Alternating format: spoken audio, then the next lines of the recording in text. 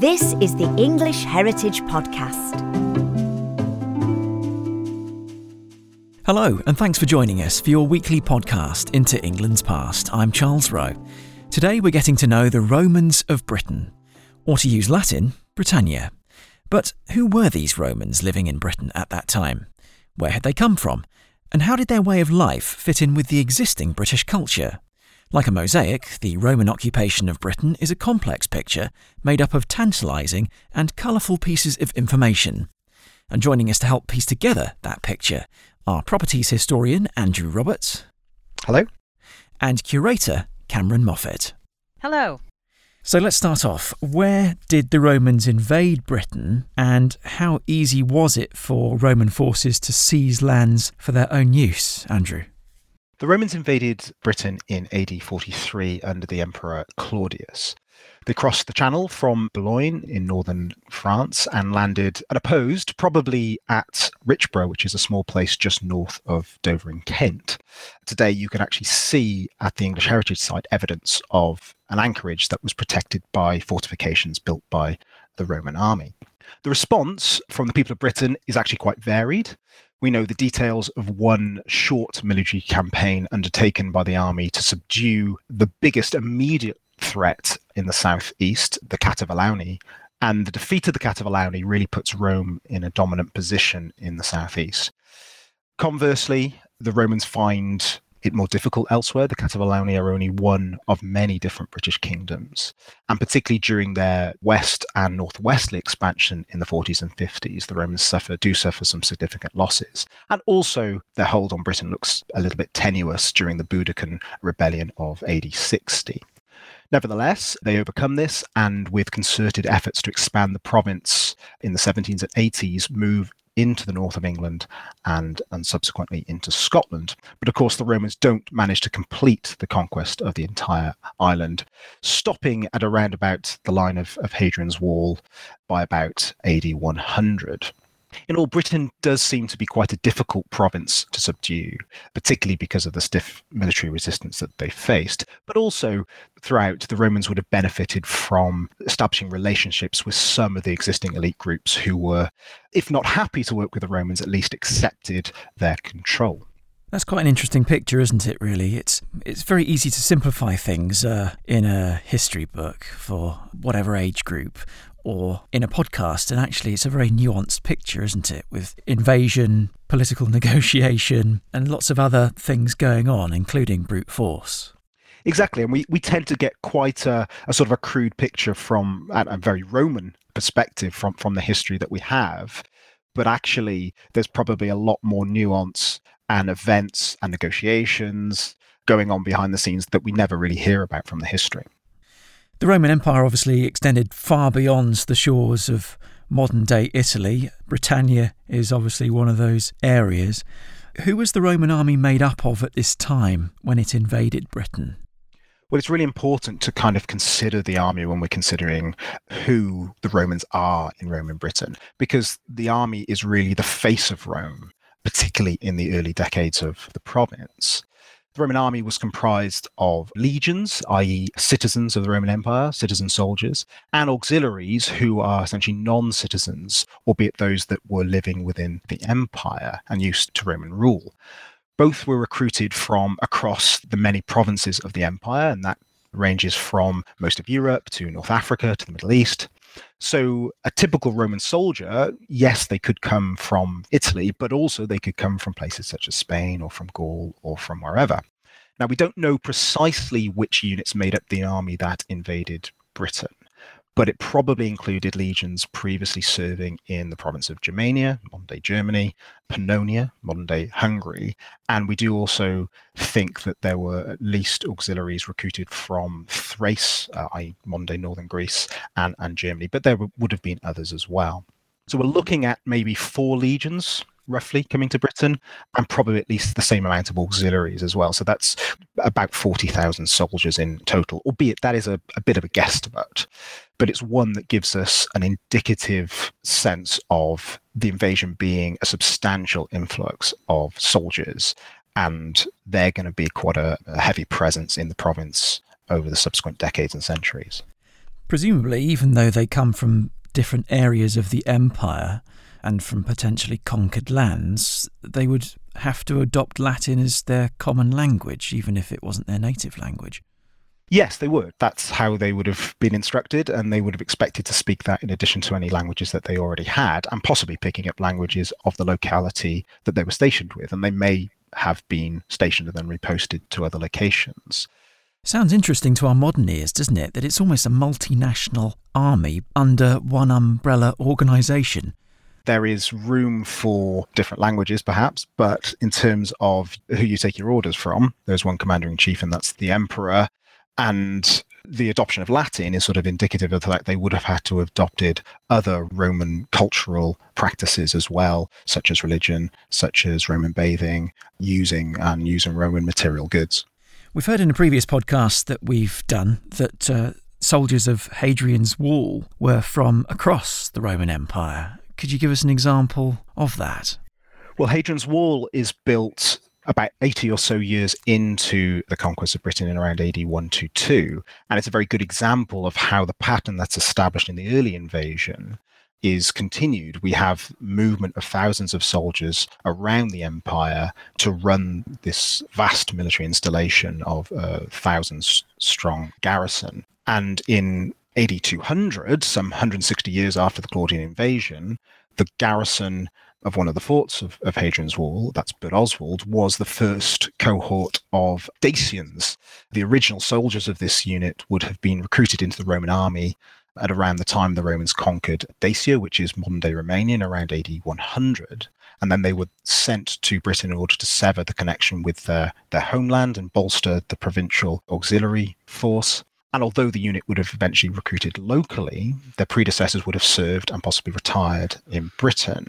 So this is one of the means by which there's sort of turnover in terms of the population of Roman Britain. And it's a similar picture for serving garrisons of the rest of the wall, which were originally recruited from as far afield as Gaul, North Africa, even Syria. So we've set a bit of a context then for the Roman invasion and presence and multiculturalism within Britannia. Cameron, how complex was British society before the Romans arrived? Well, we absolutely mustn't underestimate the Iron Age Britons. These were complex societies, but they were based on family and tribal groups within smaller regions, operating on a much smaller scale and with a very different material culture to the Romans. In the southeast, that Roman influence had been trickling over for some time, and it's there that we see the earliest coins produced, which were designed to imitate Roman coinage, and the adoption very early on of mass-produced ceramics before the actual conquest. But in other parts of Britain, though people were not at all impoverished, what we see in the way of notable objects, bling, these relate to elite individuals such as warriors, priests, chieftains. And I think it's very likely that before the conquest, most people in Britain measured their wealth in terms of the number of cattle that they owned. So it really was an agricultural society. What about the living arrangements between the native Britons and then the Romans who came in and eventually started building villas, etc.? The houses themselves were different. The Iron Age roundhouse, as opposed to Roman architecture based on the rectangle. But I think it was more of a question of density of occupation and of segregation. The Iron Age elite didn't necessarily have their own house. They would have lived in a larger house than the rest of the community, but probably had very limited privacy. What about the size of the roundhouses in relation to the eventual Roman villas? Some of the roundhouses were extremely large. And in terms of floor area, between the largest roundhouses and an average villa, there may not have been much in it. And it really did all come down to the look of it. Technology-wise, what did the Romans bring with them that would have been perhaps new and exciting for the native Iron Age peoples of Britain? If we look at what artisans were producing in Britain up until the conquest, beautiful, attractive, complicated pieces of metalwork were being made, intricate chariots. But those craftspeople were retained specifically by the elite. There was no wider market to stimulate the development of new products. So I think it's useful to look at the differences between the two societies in terms of trade goods. A trade network across Europe and beyond had existed since the Bronze Age or the mid-3rd millennium BC. At the beginning, what everyone is trading is raw materials like metals and amber. By the time of the Roman invasion of Britain, we see that what is coming out of Britain hasn't really changed. We are still exporting metals, hides, honey, and slaves. What we are importing from Rome, however, looks very different. What is coming in this direction is manufactured goods and luxury goods. And the best example of those is probably wine and the glasses to drink the wine out of. So I suppose if you wanted to characterise the Roman invasion, the culture was sort of slightly more luxurious, more sophisticated, less utilitarian. Would that be an accurate appraisal? That is absolutely fair. And I think, again, it comes back to the scale on which everything is happening. There's so much more in the core areas of Rome, and everybody wants a bit of that. And I suppose being in a different part of Europe with more temperate climates and ability to grow different crops, then obviously there is more scope for these different goods to be imported, etc. So, Andrew, was there a Roman cultural template that was brought and imposed upon the Britons? Broadly speaking, yes, there is a sort of style of Roman life. Certainly there's a template for governance of provinces such as Britain. Bearing in mind what Cameron has said about the kind of the limited range and depth of Iron Age markets, I think the crucial vessel by which Roman culture is spread and the real qualitative and quantitative change with the invasion is the establishment of lots of towns, because it's really urban living that characterizes the Roman Empire and allows it to function.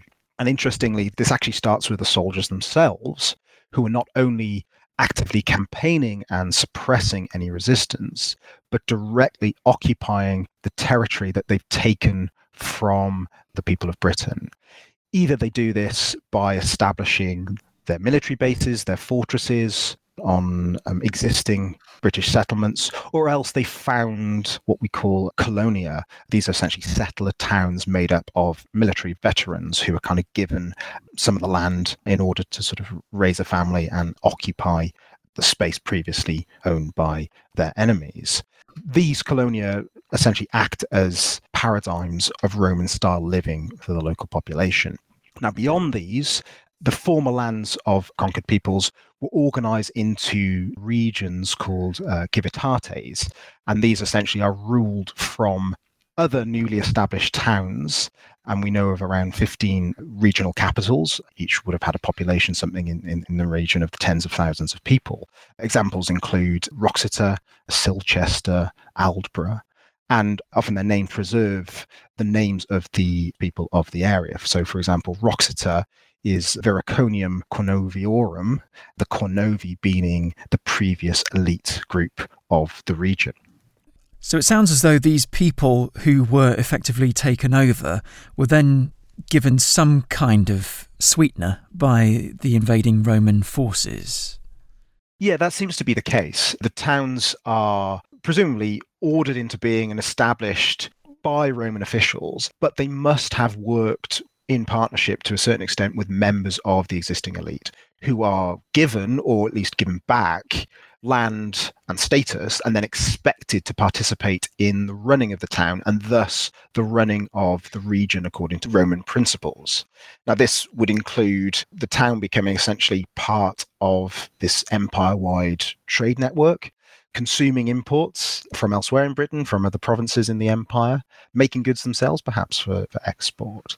And then from these towns, you essentially administer the Roman order in this particular area. That means that the area is under Roman law, under Roman taxation, which is hugely important. And of course, they're also places where Roman culture is practiced. Now, in a previous episode, we talked about bathing, for example, and another really important practice would have been the adoption of Roman religion. And we see that in the fact that in these towns, there are temples constructed and statues of gods would have been erected. However, it's important to remember that while there was a template, and you do see the same kind of elements in these towns again and again, elements of Roman life, they're not necessarily identical places, and there are local and regional quirks. Not everywhere adopts the same level of material culture.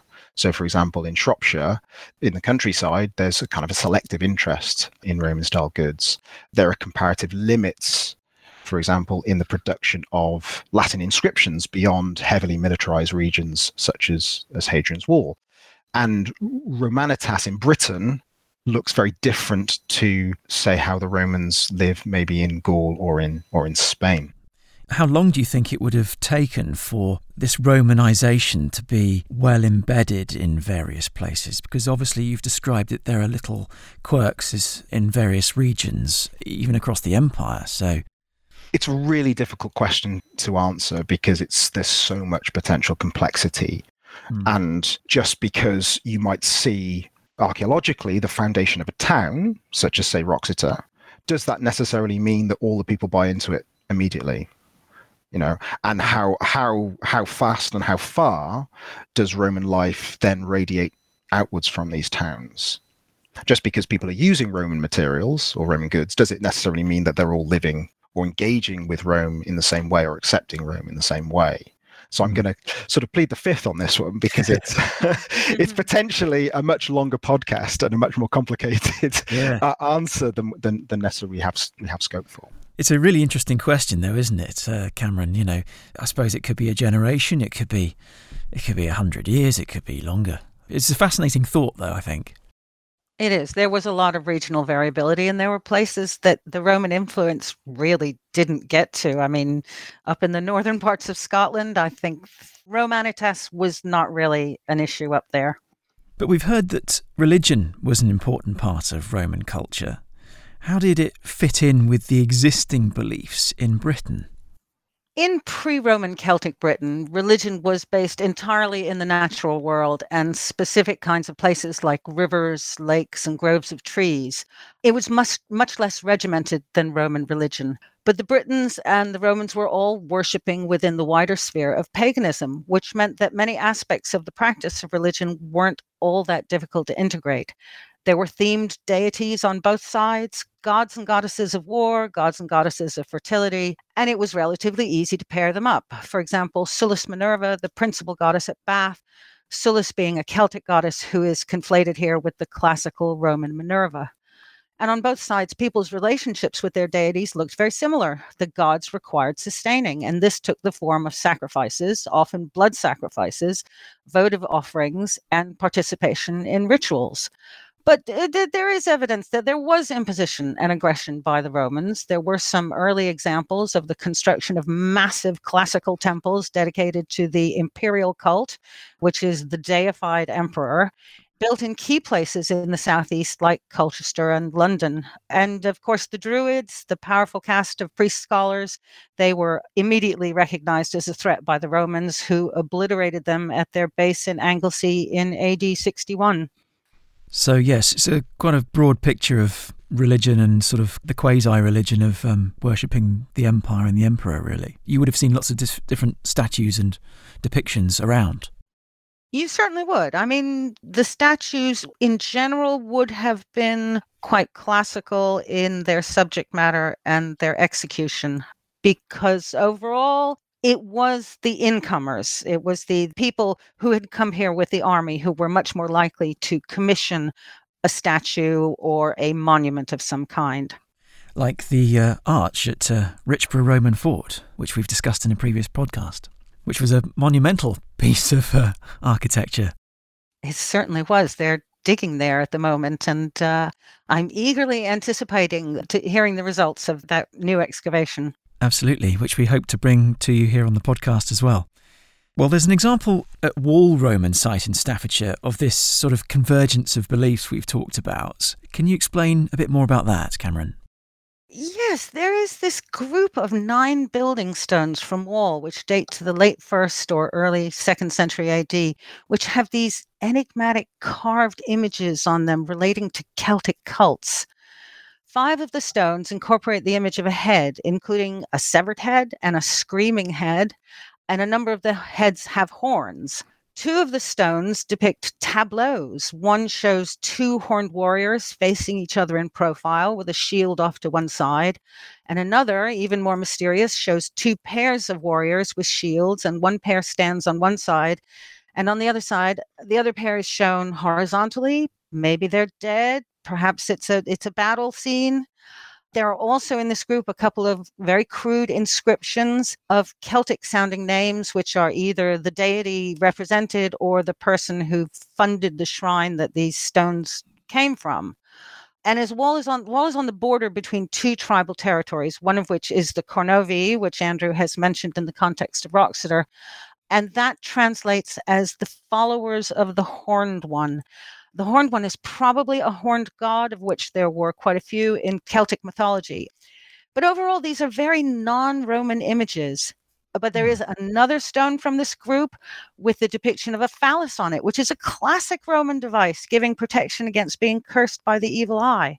But the most Roman thing about these stones is the simple fact that these images are depicted on stone. And here and elsewhere, the evidence suggests that the Britons actually appreciated the new styles the Romans brought with them and were keen to update their monuments accordingly.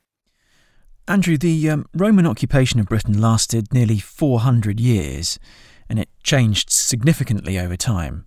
How did the political context change over those centuries? Well, we've been mainly dealing with sort of events and cultural phenomena of the first and second centuries. The third century saw a high turnover of emperors and some fairly regular political turmoil within the empire. And indeed, Britain was often the cause of this. Sporadically, it was either asserting its independence from Rome or else the wellspring for rebellions by powerful provincial governors moving against incumbent emperors. The cultural template that we talked about earlier changes, it evolves. People look differently in this period. There's change in fashion from everything from clothes to hairstyles. And of course, new religious practices. Christianity becomes the official religion in this period. Towns that had previously developed during the relative stability of the late 1st and 2nd century didn't see much investment in public buildings, but they did see investment in defences, in walls. And where there's growth in the establishment of military installations, particularly along the southeastern coast. We talked about Richborough. Well, that arch that you're talking about was actually demolished. Repurposed, yes. Demolished and repurposed as mortar to hold together the stones of a huge fort that seems to have been built in response to seaborne raiding in the area. Conversely, at the same time, smaller towns, so ones that don't have the same kind of official status as the Civitas capitals, are actually thriving, places like Corbridge, for example. And in rural areas, villas had actually entered sort of almost a golden period of high investment by the elite groups that owned them. Cameron, when did these Roman villas then become part of the physical and cultural landscape? Was it quite immediate after the invasion? Oh, I think it had been brewing up before then, down in the southeast. At its simplest, a villa is simply a farmhouse built to a rectangular plan, in contrast to the pre-existing Iron Age roundhouses. And in the southeast, small villas appeared early. And as you go further west and north, you see fewer and fewer villas. In the 2nd century, they start to expand. We see wings being added and new agricultural outbuildings. And as Andrew has indicated, villas are very much linked with towns, the source of Roman influence and Roman goods, and wealthier villa owners often had a townhouse with a villa in the countryside nearby. Villas were often the centers of agricultural estates and sometimes industrial zones, and these were key elements of income generation for the payment of taxes to the empire. And again, as Andrew said, we see that in some very productive areas like the Cotswolds, villa owners had become very rich in the 3rd and 4th centuries and were extending their villas and adding bath suites and mosaic pavements. And it's kind of funny that the Cotswolds nowadays seems quite similar, really, in many respects. Still a nice area, regardless of what time period you appear to be living in. This is a slightly off-piste question, but do we know what is the oldest discovered Roman villa in England? I'm going to say Fishbourne, but I'm I not was sure. going to say Fishbourne. Yes, I was going to say Fishbourne as well. Yes, where you have this spectacular. I mean, it's so palatial. Does it really qualify as a villa? But people do cite it as a villa, and it is enormous, and is a sign that people are making big money early on through their connections with the Roman Empire. And whereabouts is Fishbourne? Is it Sussex? Chichester. Yes, West Sussex, I think, perhaps. Very interesting. Okay. And looking at the sort of spectrum of development of villas, do we know what the latest discovered one is? I think towards the end of the Roman period, people are tweaking their villas. They're not building new ones from scratch. They keep expanding until quite late on, and then everything freezes, and you see bits of villas that are simply left to go to rack and ruin, and a concentration of inhabitation into a progressively smaller and smaller bit of the villa, with the wings possibly given over to the stabling of animals and things like that. I can imagine that there's a peak, as you've described, and obviously then a gradual decline, which leads into my next question for Andrew, which was, how gradual was the end of Roman rule in Britain?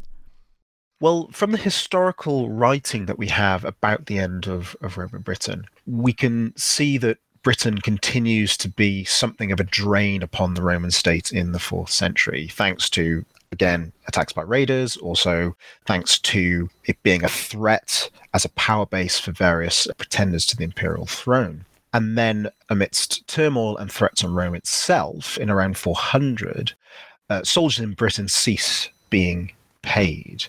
And then in 410, the Emperor Honorius officially tells the towns of Britain to fend for themselves. And while this may seem like quite a sudden full stop, in more recent decades, our knowledge of the end, in inverted commas, has become far more nuanced thanks to archaeological discoveries. There really is a much slower transition out of Roman-style living.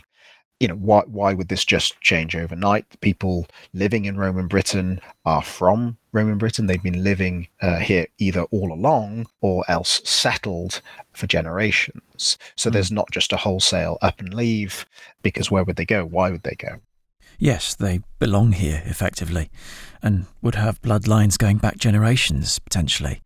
Did a lot of Romans stay in Britain? I presume they would have done so if they were so part of the fabric of British Romano culture here.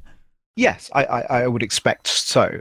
It is true that in the last decades of Roman rule, many soldiers were removed from the province to fight in various wars and uprisings and things. But that doesn't mean that all the soldiers of Roman Britain go home, or else that the people in the towns disappear. A really good example of this is the evidence that was found at Bad Oswald Roman Fort, which we mentioned earlier. So at the end of Roman Britain, some 200 years after the initial arrival of the Dacians, we're looking at a garrison that has been embedded in the locality for many generations, and that's reflected in the archaeology. So during the 1980s and early 90s, archaeologists found that at least part of the fort continued to be in use for a century or more after the nominal end of Roman rule in 410. The buildings do change. Rather than the sort of the standard stone military structures, such as big granaries and barracks and things, we have instead wooden buildings, including a great wooden hall. Most importantly, there's no break in occupation. People don't leave and new people move in. The same people that are living there under Roman rule, presumably the military garrison that operates the frontier of the empire, Hadrian's Wall, are still there. And now we're sort of speculating a little bit, but we might assume that they are running an independent settlement, or maybe a series of settlements, a regional society that essentially lives off local resources and protects itself. So that's a clue that one English heritage site along Hadrian's Wall has left for historians and archaeologists who are trying to piece together this picture of what happened when the Roman military presence went away. Are there any other sites, particularly English heritage sites, where you might get a different picture, where the departure is perhaps more abrupt or it's more extended? I think up until comparatively recently, we would have said that a complete full stop would have been the picture on most of our sites. But that's very much informed by what we assumed happened thanks to the historical evidence. And also thanks to the fact that archaeologists weren't necessarily equipped to find evidence of continuity when a lot of our sites were excavated in the early 20th century or the late 19th century. It seems that a lot of the continuation was not continuation in stone, and that doesn't necessarily show up in the archaeological record. And it's a complex area, and it's an area that we're only really beginning to understand. And maybe in 10, 20 years, the picture will be very different. I would imagine, if I was to generalize, that what we're seeing is quite a lot of local variety. So in certain areas, we do get continuity, maybe due to certain advantages of the locality. In others, we probably don't. I think that's a reasonable presumption, isn't it? Because history is nuanced. There are lots of different cultures that exist within British Romano culture over generations and centuries. And there are individual pockets. So I think that's a fairly reasonable pre-conclusion to come to. But we will wait and see, obviously, what the scientists say. Finally, for both of you, why do you think the Romans continue to capture people's imaginations to such an extent? I think one major factor has to be the art and literature they produced and the extent to which these survive today, which have the potential to give us such direct insights into their culture and beliefs. What do you think, Andrew? Well, I think that despite the fact that we are dealing with an empire that ended in Britain over 1,500 years ago, it's quite astonishing that English Heritage alone looks after over 50 Roman sites in England. These are the forts, the towns, the villas that we've discussed. And there are, of course, hundreds more that you can visit and thousands that are still buried or yet undiscovered. And I think that when you combine that very accessible cultural legacy that you and Cameron just spoke of with such a substantial archaeological footprint, it gives people the opportunity to dive deeply into historic society and immerse themselves in the Roman world. There's such a big picture to soon develop, I think, isn't there? And the more you dig and the more science advances, the more you find, and the more that mosaic, as we described in the introduction, begins to come to life with more and more colour. Yes, I think that if we did this podcast again in 5 or 10 years, we'd have an even more nuanced and sophisticated picture, and we probably would revise a lot of what we've said today. But hopefully both of you will both be available to come back and do an update. Of course. Oh, what a nice thought.